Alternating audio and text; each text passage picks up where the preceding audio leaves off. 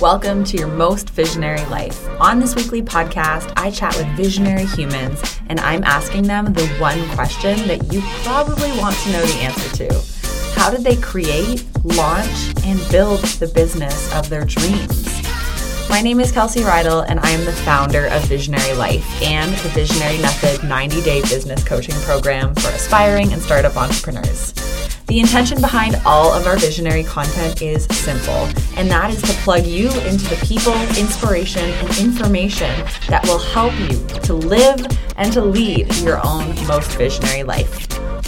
As you begin to listen to the episodes, you'll discover one obvious and common thread, and that's that we all have a little bit of visionary inside of us. But perhaps somewhere along the line, someone told you to play small, to play safe, and that led you to live an ordinary life.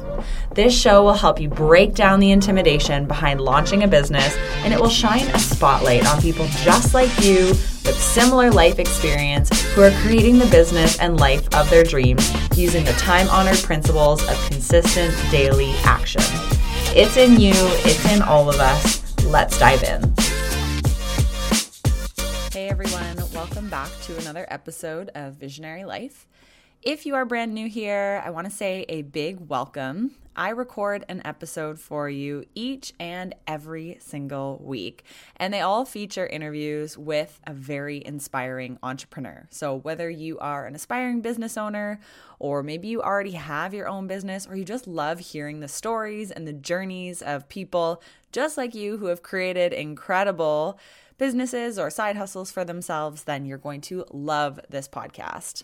My interviews are always recorded in person, which is actually quite unique for a podcast.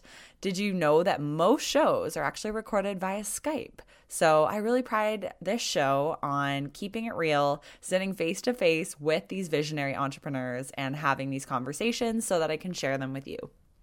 Now, of course, this limits me because I have locational boundaries, but I do have a dream one day when this show grows and gets a little bit bigger that I'll be able to travel around and do more podcast road shows, maybe hit up places like New York, LA, Vancouver, and just find the visionaries all around the globe. And I know that eventually that's going to mean that I need to get out there and keep on chasing the people who are doing incredible things in all cities across the world. This week on the show, I have a really amazing interview with Heather Gardner, the founder of Tribe Fitness. Tribe is a Toronto fitness community that is built upon a shared love of yoga and cycling and running. And Tribe has been a collective of incredible humans since 2013. And founder Heather has really been at the front of this movement of building community and eventually opening her own studio so that Tribe could have a home base. So whether you aspire to open a fitness studio, build community within your city, find a tribe of like-minded people, or you just want to know what it really takes to open a small business, this episode is for you. More on Tribe in a bit, but first I want to share a couple of announcements. So as you know, I am hosting a Visionary Life retreat on Sunday, April 14th, and I would love to see you there, especially if you've been a listener of the podcast and maybe we've never met in person before. This would be a really cool opportunity to have you at this retreat and to be able to just connect and be amongst a tribe of visionaries all together. So just a quick overview of the day. It starts around 9:30 a.m. We're going to start with a little opening activity to connect everyone, a nice light breakfast, followed by some Visionary Life intention setting. And then we're going to spend about 90 minutes on optimizing our health and lifestyle. So we're chatting routines for success, how to reach flow state, and how to create boundaries in order to design your life with purpose. Then I've got incredible lunch for you. And finally, in the 90-minute afternoon session, we're really talking about the future of your business and your brand and where you should focus your efforts, the role that social media should play, and what it takes to stay relevant and innovative. Again, you do not need to have a business to come. This is going to be practical knowledge for anybody. And I really help you to put a lot of these things that we're chatting about into action. So even if you just have maybe a little passion project on the go, or you just want to see, is business for me? Or maybe you want to scale up your business, this is going to be for you. There's going to be lots of swag bags, some giveaways from incredible sponsors, which I'll share more about soon. And the space is stunning. Definitely head over to my Instagram, or you can head to kelseyreidel.com/retreat, and you can see some of the photos of the venue that we're going to be in. Now, I know it can be intimidating to show up at a retreat, and maybe you don't know anybody, or you've never spent money on personal development before, or you're not sure who's going to be in that room. And I totally understand. Of course, money might be a factor. You might be paying off debt, or you've got a mortgage, or you're saving for a trip. But I want to assure you that this is going to be a very life-changing day for you.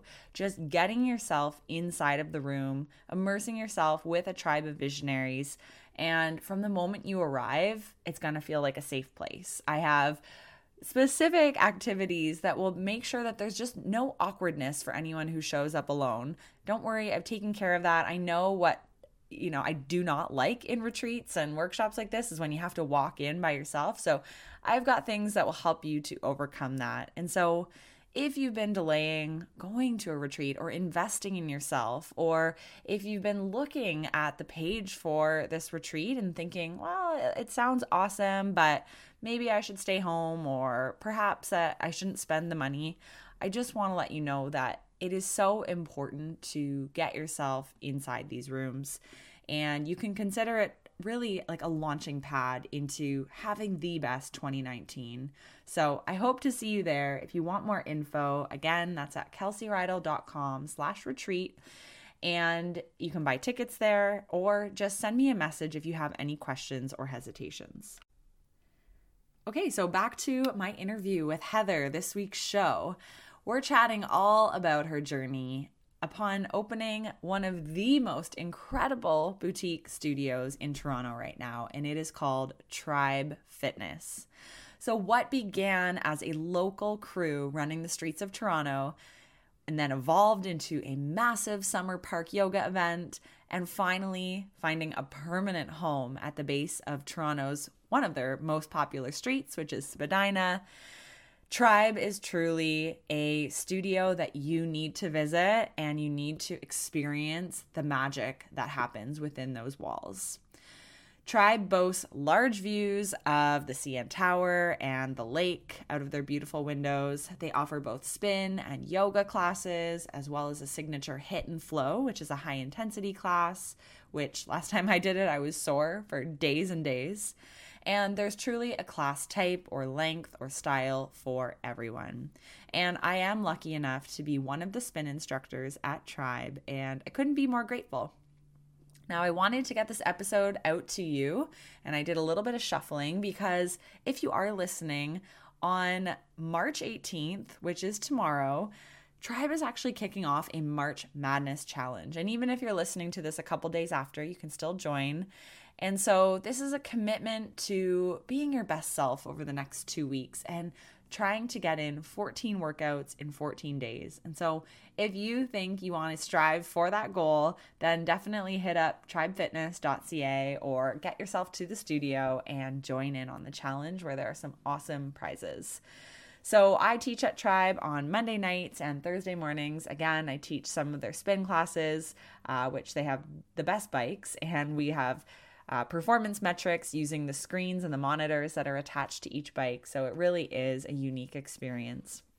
And I would encourage you to just come on out for a class. It's so much fun. So in this episode with Heather, we chat about the challenges of opening a fitness studio. We talk about the reality of being able to get small business loans. We chat about how to build community and how Lululemon supported her vision in the early days.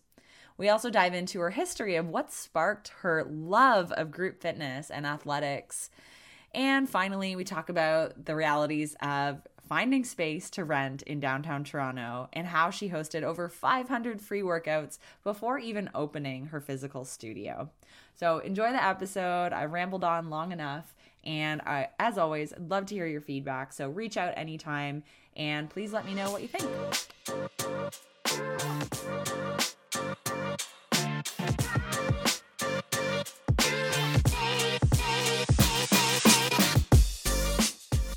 Heather, welcome to the Visionary Life podcast. So we're sitting here in your beautiful space and getting cozy on a yoga mat, which is awesome. And thank you for agreeing to be on the show. Yeah, no worries. It's not as beautiful as it can be down here because it's kind of a gray day. True. And we're surrounded by all these amazing windows. And as you know, when it is sunny, this room just explodes. It's where we keep all the sun in Toronto, but there's none today. It's so true. Sometimes like I'll take a class here, or when I used to teach Cycle Core, which had the abs portion, I would just glance out the window and be astounded every time that like, oh yeah, the water in Toronto is stunning.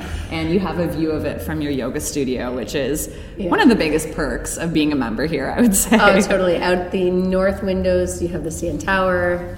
Out the south windows, you've got the waterfront. So yeah, and I'll definitely plant some pictures of the studio in the show notes as well so people can check it out. So let's start with some rapid fire questions just so that the listeners can get to know you and learn a little bit more about who you are. So first of all, where did you grow up? I grew up in Hamilton. I went to university in Toronto and in St. Catharines. Awesome. And next question. If you only had 20 minutes to get a workout in, what would you do? Now that I own the studio, I would probably hop on a bike. Prior to that, I would go for a run. Awesome. What is one of your greatest accomplishments? Definitely opening the studio. So going through the entire process of it being that pipe dream and then bringing it to life 100%. Academically, I got my master's a couple years ago, and I am really proud that I did that totally, because I wanted to do it. So amazing. Who do you know that gives really good advice? That's a new question I added. So I'm like, I wonder if that one will come naturally to people or not. I feel like my husband, Mark, gives really good advice. When you get an idea, do you keep it in? Do you tell someone? Or do you act on it quick and just do something about it? I'm totally a doer without even sometimes thinking things through all the way. So if I get an idea, I am definitely starting to act on it, depending on what it is, and then I'm telling people too. So now I want to zoom the lens back a little bit so that people can get to know what you were up to before Tribe even existed. So what did your career path look like in the years leading up to Tribe? Sure. So I started off as, I've always been in fitness. So I've been in group fitness for over 20 years. I got my first group certification when I was 16 years old, which just seems totally crazy back in the days of grapevines and high knees and all that kind of stuff. So that is where my career in fitness started. But I actually was an elementary school teacher. So I taught grades 6, 7, and 8 health and phys ed in Hamilton. Became the health and phys ed consultant for the Hamilton Wentworth School Board, and that's actually what brought me to Toronto to work on the revised health and phys ed curriculum. So while I was working here with OFIA, who are the Provincial Health and Phys Ed Association, I was teaching group fitness on the side and really met a bunch of entrepreneurs, female studio owners, and for the first time, saw group fitness, boutique fitness outside of those big box stores, gyms, and it kind of became that reality of something that I could do. So I continued to work consulting on public education while starting to build our community of what Tribe could eventually be if it, we came to the place where we were able to turn it into a studio. So I was kind of doing these two things simultaneously, but was working up until like 2 years ago. Mm-hmm. Did you ever have a vision of owning a business, or did you aspire to be an entrepreneur? while you were working as a school teacher? So I wouldn't say always. I've always been working. I got into some direct sales and did that sort of thing with clean beauty products. And even before my husband and I moved to Toronto, we had looked at doing some retail and that sort of thing, opening our own shop. So definitely that was something that I'd always thought of. Being an entrepreneur, there are a couple members of my family who are, but my aunt's a teacher, and my mom was the CEO of the YWCA. So my dad worked for the ministry. So it wasn't something that I really saw until we moved here into the city, and I was able to meet other women who were, chasing this dream that I wanted to. I always think about that with myself too, and oftentimes it comes up in conversation with clients.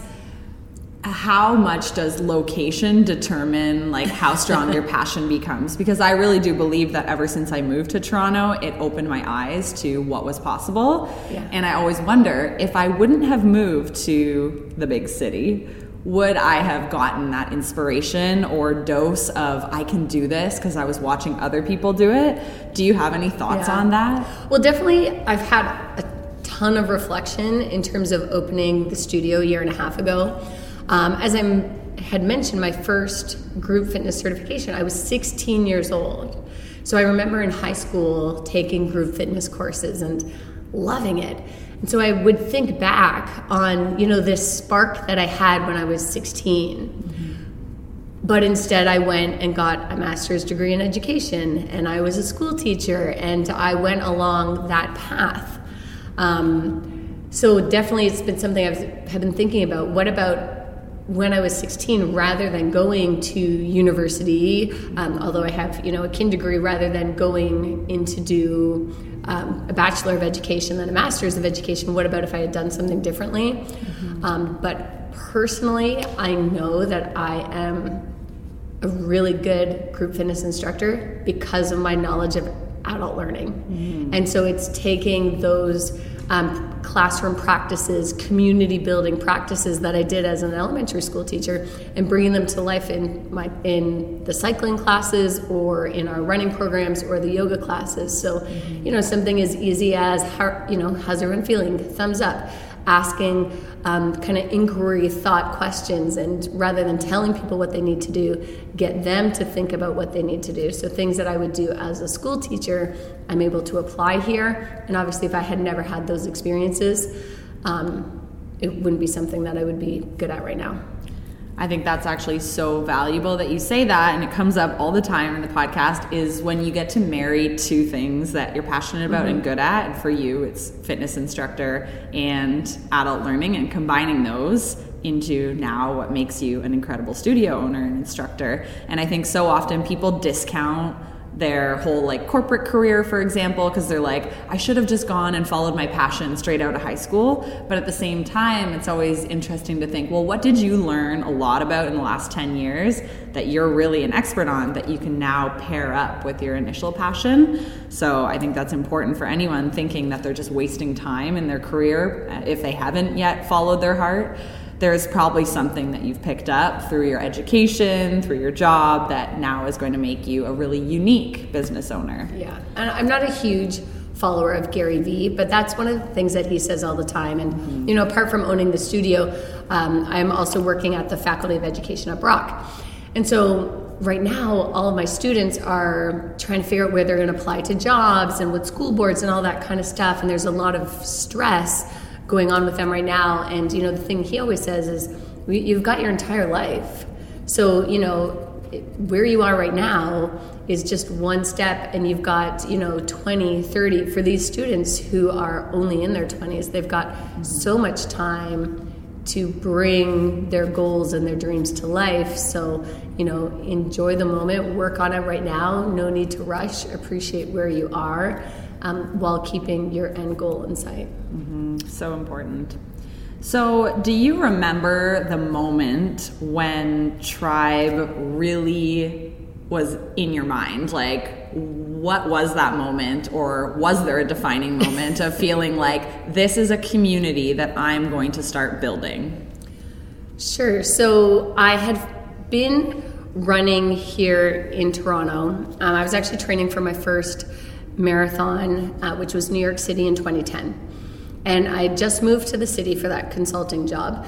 And I was running by myself. So I left a run club in Hamilton. I was here alone doing these crazy long training runs that you do solo. So I would always kind of end up at the Lululemon on Queen Street. And I just kept kind of getting pulled up there. You know, their culture, they're friendly, they, know you. Even if they don't really know you, they still act like they know you. So you feel like you're a part of something when you're there.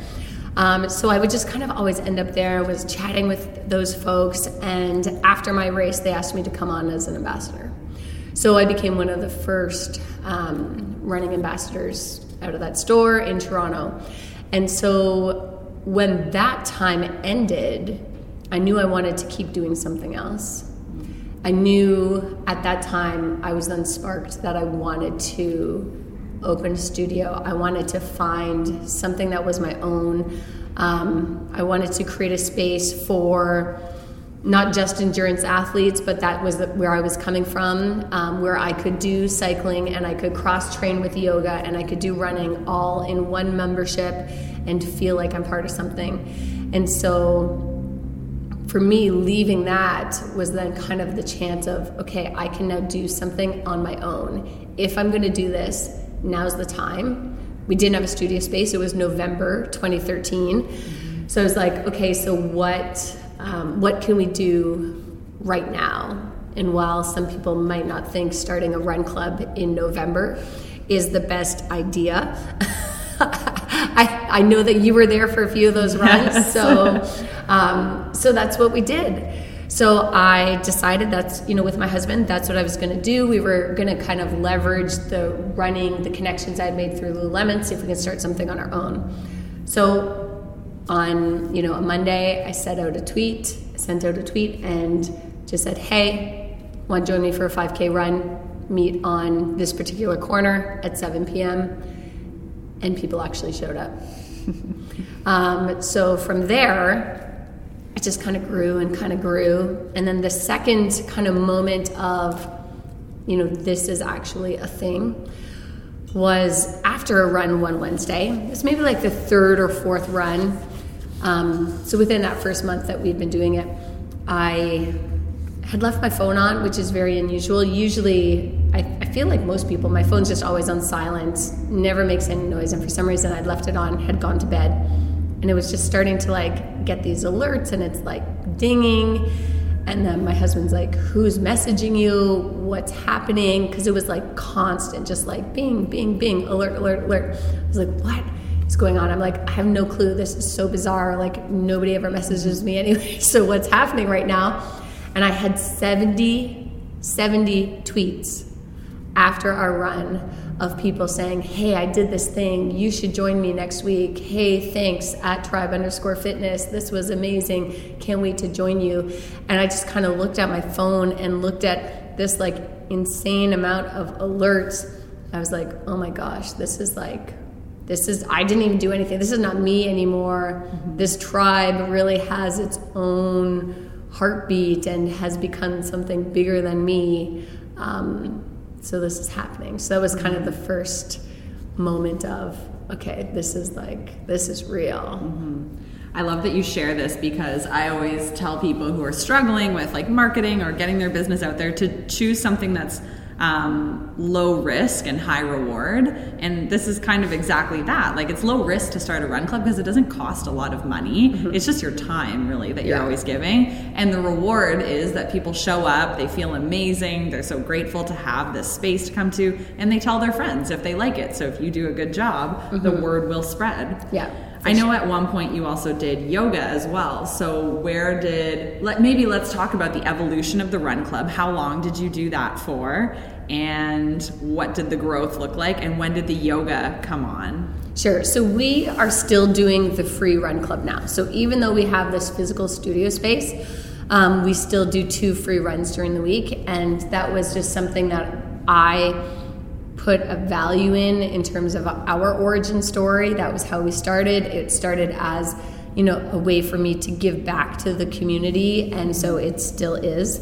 So like I said, that was in November. I am a certified yoga teacher, and there were a lot of kind of park yoga events happening with different companies, and I was very much siloed into this runner. So when opportunities to teach at these classes came out, they went to, yoga folks who were very typical yoga people and not the endurance athlete who also teaches yoga. So I kind of thought, all right, where we are in City Place, we have this amazing park. Why don't I just do it here? Then I could teach it because I made it. So that was what we did. So we, in the first year, teamed up with the Residents Association in City Place. They got us a boot camp permit for 25 people. So they kind of took all of that on their own, which, I was appreciative for them to pick up the cost of that permit and do what they knew that they could do. They didn't really have much of an idea of what we were doing, so they just tried their best, and we ended up with a 25-person boot camp permit. So by the 3rd week, we had 160 people show up to my 25-person boot camp yoga class. So again, it was the power of people and the power of Facebook. So again, we're talking 2014, had a Facebook event, and it was the weekend of CanFit Pro. And so I was actually presenting at CanFit Pro there at the conference, watching this Facebook event grow and grow and grow. And then, it was at the time my husband and I, and we had, the same stereo that we use right now, but it was just the 2 of us, and we were printing waivers at Staples and at our home printer, and some of our runners came and helped us with the clipboards, and it was really us just authentically being ourselves and offering free yoga. I remember one crazy moment connected with that was a lineup of taxis, because again, it was like 2014, so it was before Uber. So there were all these cabs, and there was, in terms of free, we're at the base of the CN Tower, spectacular views, this lineup of taxis and people getting out of these cabs to come to this yoga class, which, was just me, which always makes me laugh. But, connected to that, we also took photos at everything. So whether it was our runs at the very beginning, even now we still take photos at everything. But we took the photos, my husband took the photos, we didn't hire anybody to do professional photos, and we would just put them all up on Facebook. So even that, it cost us the camera and it cost us the time, but then people were able to take these photos and start sharing them. And again, 2014, so the main thing was Facebook, so people, and then Twitter, so people were just pulling these great photos that we were taking and being able to use them on their social media. I think, a lesson you can pull from that, anyone who's listening who's starting a business, is have something that's shareable. Like when people are going to come to an event or they're going to work with you, what is it that they can share forward? Totally. And that can happen in many ways, but obviously photos, people love having photos of themselves. Yeah. And even now when you walk around your studio here, I love in the bathrooms, you see some of those original photos, and definitely is a great reminder of where you came from and for sure. The history in Tribe. Yeah, and even in terms of the studio, I know that having those shareable moments is key. And so when we built the studio, that's what we tried to create. The neon lights, like the first, even now people still use it often, but there's regular classes in here. So, somebody might say strategically it's not in the best spot, but, when we first opened, all the photos that we were being tagged in on Instagram were people by the neon light. Mm-hmm. And then we have the heart wall. So we have all of these. We have the lockers with our skyline and our logo on it. So even in creating a physical space, thinking about those shareable moments was absolutely something that we, had in mind. Mm-hmm. Such a good tip. So when you were doing these yoga classes outdoors and hosting your run clubs, were you keeping in mind, I would love this to be a physical space at some point? Or when did that vision really land in your head? And then walk us through the process of bringing the vision to life in creating a real space. Sure. So definitely in 2013, before I started the run club, Mark and I were sitting at Hunter's Landing in City Place, that's where I live, and we kind of were like, all right, we're going to do this. All right, we're going to do this. So let's, figure out what we can do right now. And it was the running. So then when we started with the yoga, we kind of identified that we had this big community. So how can we start collecting people's information so that when we had something to share, we'd have people to share it with. Mm-hmm. So we had 160 people show up, but we were giving to them and we weren't really getting anything. They were going to leave and we would have no way to capture them again. So one of the things, luckily I had this brainwave before the first session, and as part of the waivers, we started collecting email addresses. So it was on a piece of paper, and after every single session, then I would have to go and manually input everyone who gave us an email address. And of course, they wrote it by hand. Some of them I could barely read. Some of them, of course, were like totally made up. Mm-hmm. But we were collecting email addresses so that when we had something to share, we would have people to share it with. So constantly trying to get people to follow us on social and give us that direct link to them so that eventually when we had something, we would have people to share it with. Mm-hmm. So when we opened our doors, we already had an audience of folks. Mm-hmm. So smart. I think that's essential, is when you are going to put on these events or when you're going to do a workshop or a talk, make sure that you have a way to collect the participants' information. And it's not in a way that you want to try and sell them something eventually. It's just that reciprocity, right? They've shown up for you and given you their time, but in turn you can give them something maybe of future value to them when you create that product or service. So I think building an email list is huge. And I know you also spend time building your Instagram account, which has probably been super valuable as well, right? Yeah. Oh, definitely. At tribe_fitness. Yes. And we will link all of that because everyone should definitely go follow you. Thanks. So after the first year, the Residents Association paid for it. It was a bit of an interesting relationship. Like I said, they had got us a permit that wasn't super ideal. And the entire time, of course, I'm worried that the cops are going to show up and bust our yoga class, which would never happen. Rowdy yogis. Yeah, exactly. Who's going to complain at 10 a.m. people are doing yoga? But still, I was worried. So after that, we took ownership of it. And then I personally was now paying the permit fees. So because I was paying out of my own pocket, I was like, we need to capture all information. We need something back from these people in terms of, yes, we're providing this free service, but what can we do? How can we leverage this into something else? And so, collecting emails, getting people following us on social.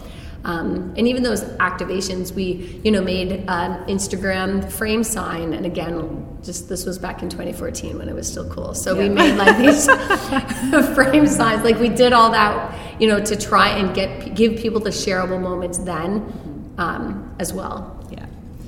So when did you start actually hunting for real estate for Tribe? Because I think that is something that is on a lot of our listeners' minds is, well, I want to start a physical space, whether it's a gym, whether it's a clothing store, whether they want to open a wellness integrative clinic or something of that sort. But the thought of actually finding a space and renting it seems daunting. Yeah. So can you walk us through that journey? And I know it took you quite a while because you and I have known each other for quite a while now. And I remember kind of the constant conversations of looking for a space, maybe even finding it, getting your hopes up, and then something kind of landing and saying, nope, that's not yours. So what was that process like for you? Yeah, and that nope, it's not yours happened 3 times. Which is probably heartbreaking at the time when you get your hopes up and you're ready to launch this community, and then you realize that there's a few more hiccups that are going to be waiting for you. Yeah, totally. I think the norm is hiccups, so get ready for that. So we started the whole entire thing. Let's see, we moved in 2017. Even that was really delayed because we were supposed to move. We opened in November and we were supposed to open in September. It was my goal that we would be open for my birthday on September 21st. And that didn't happen. And then instead we opened the weekend that I ran the New York City Marathon, which is also not ideal, but at that point we really needed money. We needed to be opened. So we had to do whatever we could. But to go back further, because we were based out of City Place, that community was so important to us. It is a residential community for people who don't know. So it's right down by the Rogers Center, all the big towers that are along the Gardner. Essentially, that community is City Place. So because it's so residential, there isn't a lot of commercial space available. So we started meeting with the condo developer Concord and just talking with them to see what was open now, what was available. So I'm coming from an education background. I have no clue about anything. Like, I didn't know anything about commercial real estate. I knew nothing about construction. Like, I really knew nothing. So I hope that provides some people with hope. I had once seen a quote or had heard someone talk about how, you might not have that knowledge, but there are other people who do, so how can you team up with them? So that kind of became what we were doing. So the first space that we had looked at, they were really kind of understanding of us and my lack of experience, but saw what we were already doing in the community. So because all the condos in City Place are owned by the same developer, that was the person we were dealing with. So although we didn't in person have a relationship, they knew about us, they saw what we were doing, they saw what we were building and how we were supporting the community. So they wanted to work with us. The spaces that they had available just physically weren't large enough. So what I had said earlier about, wanting to be cycling and wanting to have a space for yoga just wasn't going to be available. So I had a few meetings with them, and what they were able to offer us just wasn't really what we were looking at. So then we went beyond that. So at this point, it had only cost me time, maybe printer ink and that sort of thing, but that was it. So after that experience where the reality of I have no clue what I'm doing hit, I was like, all right, we need to find someone in commercial real estate. And it was as simple as Googling. So we just Googled someone, looked at their references, and they had actually helped do the real estate of another studio that I had actually worked at. So I was like, okay, well, that's cool. What are the chances that the very first person we click on, actually we already have a connection with? So I called the guy, his name's Jeff Wolf, and he was so supportive and understanding and didn't make me feel stupid. And that was the big thing, because I said, I had no knowledge about what was going on, and I was like, all right, I need someone who's going to take the time to explain to me what this is all about. And he did that, and it was amazing. So then we started continuing to look in this area, look around Concord, and I feel like maybe that is a limitation because we were so connected to this community, but us, it only made sense. The thousands of people we had been working with. In the first 3 years, I did over 500 free workouts. So the thousands of people who we'd been connecting with were pretty much in this area. So we needed to stay in this area, which, was a challenge. So another space became available in a different, just on the other side of Bathurst, a different developer. So I had been going over there, meeting with them. Jeff had been meeting with them. We had been going through all this, we had drafts of the lease. I had a lawyer that was hired. Jeff was working on the lease with them. We were having our lawyer review it. So now it's costing me. And they just stopped returning our emails. And that was it. Ghosted.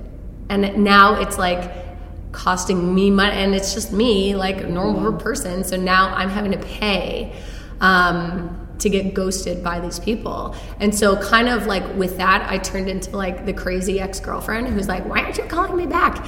And I was like, what the heck? Because I couldn't believe that this was happening. This was how they were conducting their business. It just didn't make sense, which I guess is, my experiences in education, not in business. You would never not call somebody back. And that was what they did. So that was pretty rough, especially because it was costing me money now. So that sucked. So from there, we kind of were like, all right, take a step back. There really isn't much available in this area, so let's go somewhere else. So another up-and-coming community is the Canary District. So my husband one summer was riding his motorcycle and was just like, I'm going to just go and ride around the city and see what I find. So he rode his bike over to Canary District, and it was the time when they were still really developing, which they are still developing, but it was even earlier. And so then found a couple really interesting places. So we ended up meeting up with them and just having a conversation. They ended up taking us out for lunch. They really liked what we were doing and really wanted us in that space. The problem was the space that they wanted to offer us was in Billia. So what they're trying to do in that community, which sounds like a really great community for retail, is at the base of all the condos, turning that into commercial space. So you have this condo building at the bottom on the ground floor. You have different restaurants and, a bank and fitness studios, all that kind of stuff. So, on paper it was great. Their timeline just didn't match. And then we kind of just walked away from that. What is funny now is that developer actually owns this space. So they, when they took over this building and saw that we were in it, we already had this relationship with them. So one day I was coming home from the Inn Center and I was on the 510, caught it at Union, turned up Spadina and looked out the window, and right at the bottom of Spadina and Queens Quay, literally the building next to the building that I live in, all wrapped up for lease. And I was like, that's the space. This is it. That's the space. Got out, got my camera, took a million photos from the outside, sent it to Jeff, and I was like, this is the space. I don't know what it looks like inside. You just had that hit. But the sizing is what we were looking for. The location, can't beat it. So yeah, I was like, this is it. That's the space. And did it all work out as planned? Did you have to go through some hiccups? Did you get derailed trying to get this space? Insert fairy tale music. Yes. No, that is not how it went. It was continuation of hiccups. So we were then working with their team, and the space was an ad agency, and they had used the space as a community room. The HVAC system, which they used, which is cooling for people who don't really know. I feel like I don't really know, but air conditioning and all that kind of stuff. Where they had put the HVAC system, which obviously for a cycling studio, yoga, you need good air ventilation. There was no way to service it, and they just ran it until it broke. Okay, so as part of the lease, we were at least able to identify that they had to fix that. When they ordered it, it came in and it was almost double in size. They had to send it back. They had to cut it in half, bring it back in, reinstall it. it's up in the ceilings, which meant we couldn't build any walls, we couldn't have any of the plumbing. So it just continued to be delays. Mm-hmm. Yeah, so that was kind of a hard time because I had to really advocate for the studio and for me and for what was right. And again, I talked about that ghosting, which just didn't seem like the right thing to do. So now it was a similar thing. It was like, no, like accepting behavior that just wasn't being a nice person. Like, don't be a jerk, do your job. So, and again, I came from education where you wouldn't never not do your job. You wouldn't not show up for something. If you make a promise to someone, then you are going to fulfill that promise. So, that was kind of where I was coming from. And so having to be like, no, you're not treating us right. This is not how it's supposed to go. You need to, fix this. You need to do this. So that was a huge growth for me because that wasn't really what I was used to doing. Yeah, it's like when you're forced to put on that business cap and take off your fitness and education cap and be like, okay, I do all the jobs here, right? Yeah. You are HR, you are marketing, you are sales, you are the boss that has to fire people who aren't doing their job or stand strong when they're treating you poorly. And I think that's one of the things that sometimes we overlook about being a passionate business owner is that all of a sudden you have to change the hat that you're wearing and be like, okay, I'm running a business in addition to creating this beautiful space, and it's going to be hard. Yeah. So with all the delays, I was able to negotiate starting paying rent later on. So that worked out well. Like they, saw that this was their problem, that they had, not done the job on their end. There was a lot of turnover even from their staff. So I feel like our, file kept getting like shuffled around internally for them with the landlord. So there, at that point, it was like clear that these mistakes were as a result of them. So it was, I guess they didn't have to. We were fortunate they did give us further time of rent for free.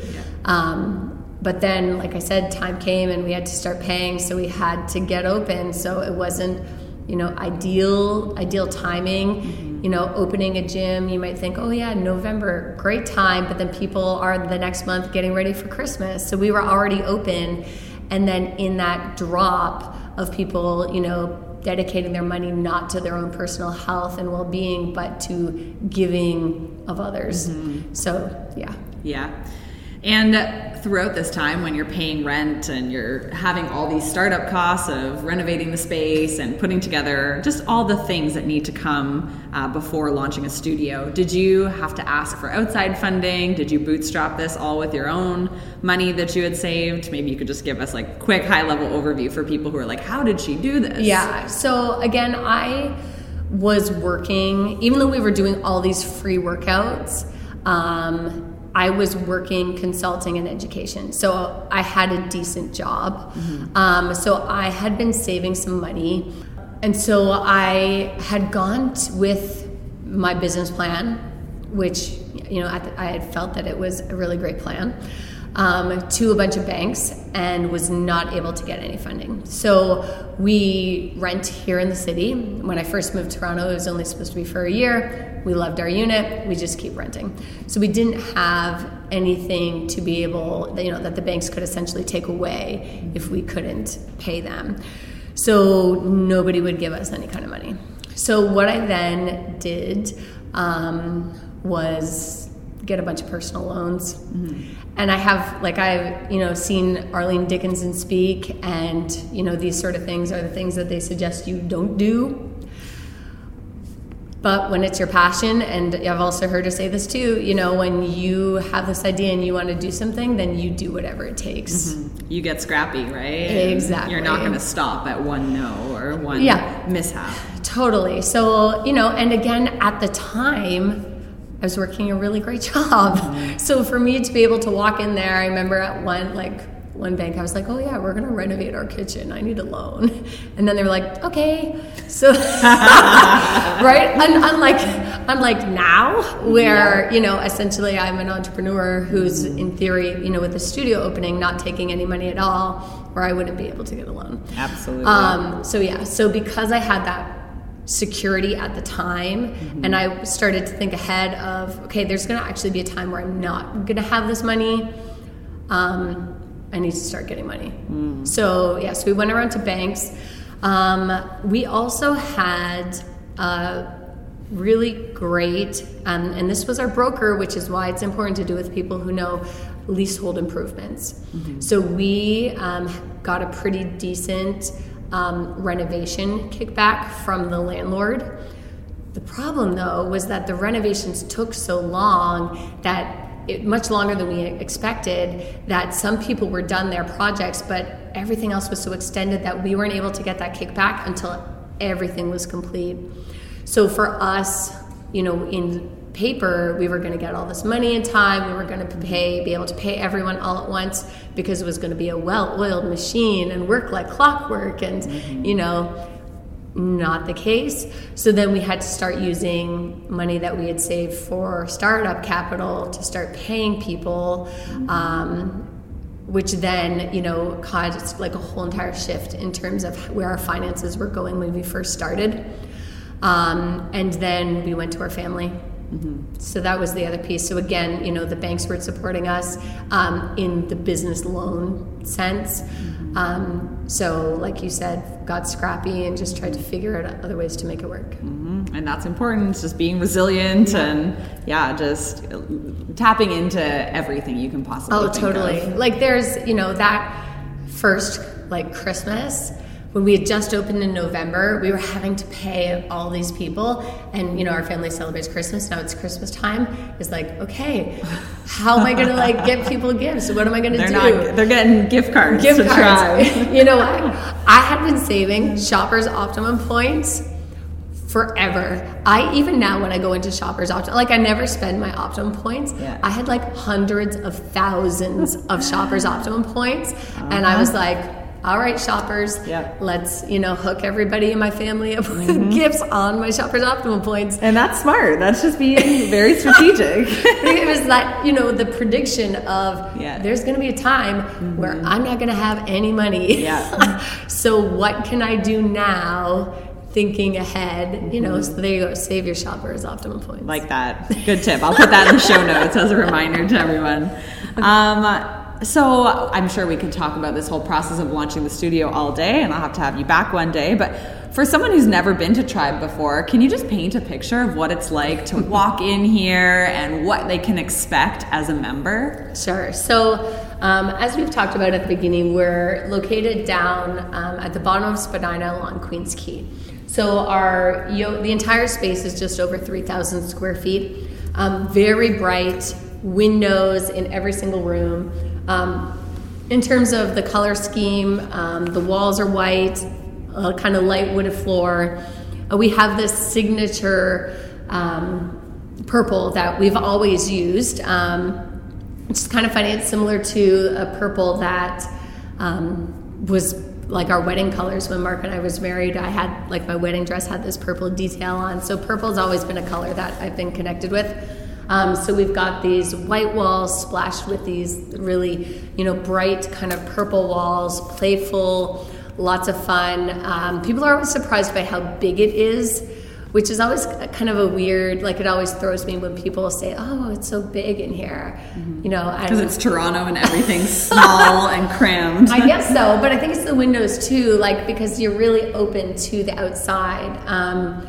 So we have, the space is gender neutral. So there are, it is not gendered. What that means is the washrooms are for everybody. The individual stall washrooms, individual stall showers, individual stall change space. And that was something that, again, I intentionally did with the whole idea of Tribe being a community. I wanted everybody to feel welcome here. And again, that was learning that I took from the classroom. So as a school teacher, being able to create that space and the work I did with the health and phys ed curriculum and around sexual education and just the importance of people feeling accepted and included, and that's what I wanted this space to be. We've got our indoor cycling bikes are performance-based, which means they have little monitors on them, Stages monitors, which sync to a free app that you can download. So the programs that people can experience are based off of research proven methods. So if you're coming to a cycling class, you're not going to be doing something that the instructor just randomly made up. It's using the best practices in the industry for indoor cycling, for yoga, for body weight exercises. So everything is safe and smart and, going to support you no matter where you are in your fitness journey. Mm-hmm.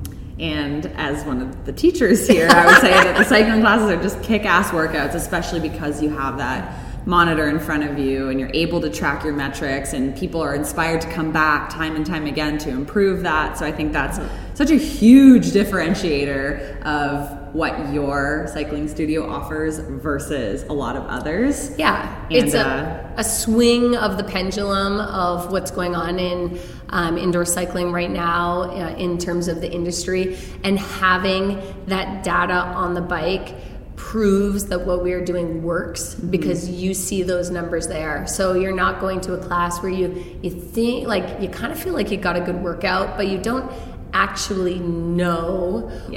Every person is leaving here knowing the effort that they gave, because it's being displayed on their personal monitor. So our instructors are coaching you through that data, motivating you, and you're becoming educated. You're becoming smarter because you're learning how your body feels, how your body works, and then you have that data to support it. Mm-hmm. Yeah. And why should someone come down and try a class at Tribe? I'm just curious, in your words, if they're like, okay, but it'll take me 5 minutes to walk there, why should I go? You should come because this is where you belong. It is all about community, inclusion, welcomeness. You are going to get a great workout and you're going to feel like you are part of something, that you are important, that you matter, because you are important and you do matter and we do care.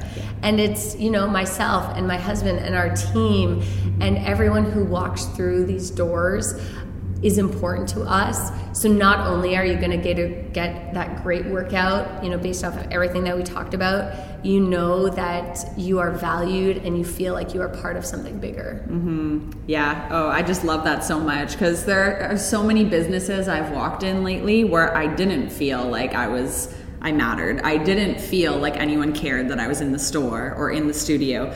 I didn't have anyone speak to me. And it's just like, that is lacking. So to be able to come to Tribe and feel like you are part of something and that you belong and that you don't have to look a certain way or talk a certain way or be someone you're not is so refreshing, because it's not the norm anymore. Yeah, and that's what we try and reflect on our social media too. When you look at our page, when you look at our stories, we are sharing everyone's stories. So you will come to a class and you will see different body types, and you will see different ages, and you will see different abilities all working together as one. And we also go beyond to show that in our social media, so that people are able to see, that there are bigger folks and smaller folks and older folks and younger folks, and everybody is welcome and everyone is important to us. So, final question as we wrap this up. For someone who's listening to this podcast and feeling very inspired by your story, and they're also thinking, I would love to start a passion project or a side hustle, or they want to launch a studio full time, but they have no idea where to begin, what advice would you offer them based on your own experience? So if they have no clue where to start, find somebody who's done it. Go through your social media, find somebody, and then see who they follow in terms of in terms of who they're connecting with, who they're engaging with. So even if you don't know them personally, being able to see what they're doing, and then I think start thinking critically about what they're sharing. What are they doing? Why are they doing that? So start, trying to think and dissect the little steps of what you see this person doing. I hope that you would be able to reach out to them, send them a message, see if they respond. Of course, depending, if they're local in your area, or if they're, have way too many followers, that might not be the case. But being able to start seeing what they do and then figure out what it is that you need to do. So kind of reverse design. What's that big goal? How can you start working backwards from that goal to figure out what you need to do? And then start doing it. So, like at the time I said in 2013, I didn't have a space. I, didn't have a bunch of bikes. I had nothing to do. What was the one thing I could do? Invite people to join me for a run. So I threw it up on Twitter and people showed up. So don't be afraid. Figure out what the very first step is of something you can do, and then do it. Yeah, and I really love what you said about just like following someone or connecting with someone who's already doing it, because it's so simple nowadays, whether you find them on Instagram or Google them, to just almost assemble like your little board of advisors, even if they don't know you and you don't know them. But if you start listening to their content and surrounding yourself with them in their online content, you're going to start to believe it's possible. And if they're in your ears or you're watching them on YouTube or whatever it is, you're going to be inspired. So hear more from them. Totally. And I think that's a great tip. Yeah. When I met with Concord the very first time, and we were just kind of pitching the ideas, they really liked what we were doing. They said to me, all right, it's time to assemble your dream team. And I was like, Very cool. I was like, all right, dream team, assemble. I love it. So if someone wants to learn more about Tribe Fitness or connect with you, where's the best place that they can go to find out all the details? Sure. So our social, you can follow Tribe Fitness at tribe_fitness. Tribefitness.ca is our website. Personally, you can find me at catchingheather.com. Thanks so much for being on the show, Heather. It was amazing to hear your story, and I can't wait to share it with everyone. Thanks, guys. Thanks for listening to this episode of Visionary Life. Did you learn something new, or are you inspired to take action on a new project? If so, please get in touch with me on Instagram at Kelsey Rydell or in our secret Facebook community. Just search Visionary Life by Kelsey Rydell on Facebook. Please rate and review this podcast on iTunes. It helps us share the stories of visionary entrepreneurs with more and more people. If you're interested in working with me, just head to kelseyrydell.com. And if you've been thinking about joining my 90-day business coaching program, please reach out and book a free 15-minute call, and I'd love to chat with you. Have an incredible day.